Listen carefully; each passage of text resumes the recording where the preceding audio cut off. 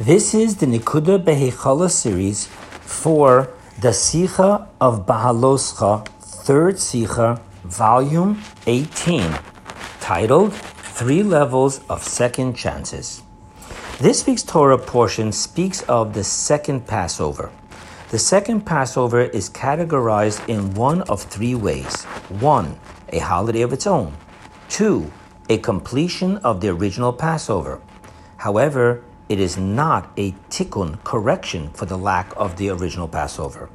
Or 3, a tikkun of the original Passover.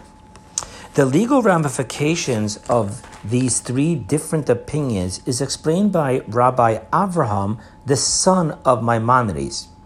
He explains, Opinion 1, if a converted or a child became an adult in between the first Passover and the second Passover, being that the second Passover is its own holiday, hence they are obligated to observe the second Passover. Now, opinion number 2. If one intentionally does not partake in the first Passover, he is punishable by karet, early death by heaven. However, he can pay up his obligation on the second Passover and have the karet removed. Nevertheless, if he had intentions to bring the sacrifice on the second Passover, but he unintentionally didn't, hence he hasn't removed the karet upon him of not partaking in the first Passover.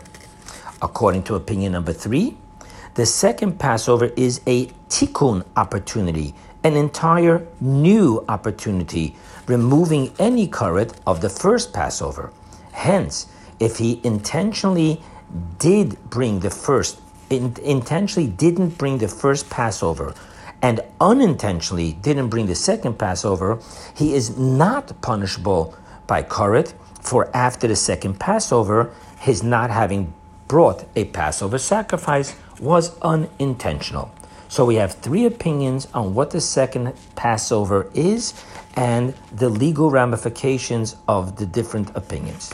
Now, Maimonides in his Book of Mitzvot, Positive Commandment number 57, lists the second Passover as its own commandment and not as a legal detail of the first Passover. Hence, even though the second Passover is but a direct outcome of only, I quote, one who was prevented from offering the Paschal offering in its proper time is commanded to offer the second Passover 1 month later on the 14th of Iyar, end quote. So it is only because we were prevented from offering the Paschal offering on its first Passover. Nevertheless, we must say that the 2 Passovers are 2 different concepts and hence 2 different commandments. So too, in the differences, we find A, the first Passover is forbidden to have or derive any benefit from chametz, while the second Passover isn't. B, the first Passover is 7 days long, while the second Passover is only 1 day. And C, unlike all other holidays in which one has 7 days to bring the holiday offerings, the original second Passover is the story of men who were not able to partake in the first Passover on the first day, who God commanded that they bring the second sacrifice on a second Passover a month later. What and why are there these differences between the 2 Passovers? The soul of the first Passover is the service path of the righteous, in which everything is done orderly, and that which is impure, chametz, must be removed and cannot be transformed into a mitzvah. While the soul of the second Passover is, I quote to you from the book of Numbers, there were men who were richly unclean. So they approached Moses. Those men said to him, but why should we be excluded so as not to bring the offering of the Lord in its appointed time with all the children of Israel?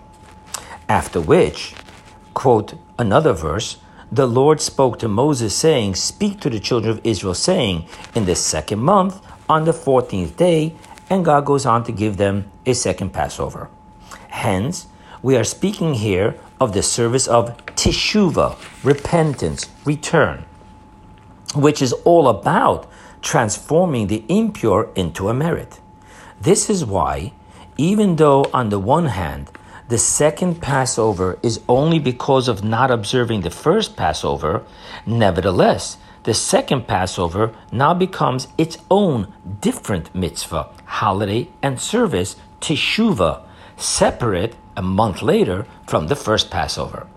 The righteous living within the realm of holy can only use and elevate the mundane into mitzvot, while chametz must be removed from their realm, while the returnee is about subduing, transforming, and elevating even the chametz into a merit and service to God.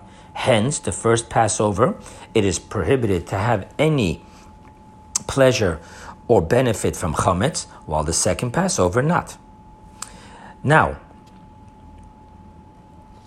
so too, righteousness is an orderly process evolving from step to step, and hence takes 7 days. So the first Passover is 7 days, while teshuvah is the reaching that illogical, omnipotent, and transcendence within ourselves and within God, in which the service is one of, I quote to you, the Zohar, Volume 1, in one moment, end quote. As with the story of Rabbi Eliezer ben Dordaya, who with his teshuvah, he reached, quote, there is he who acquires his world to come in 1 hour, end quote.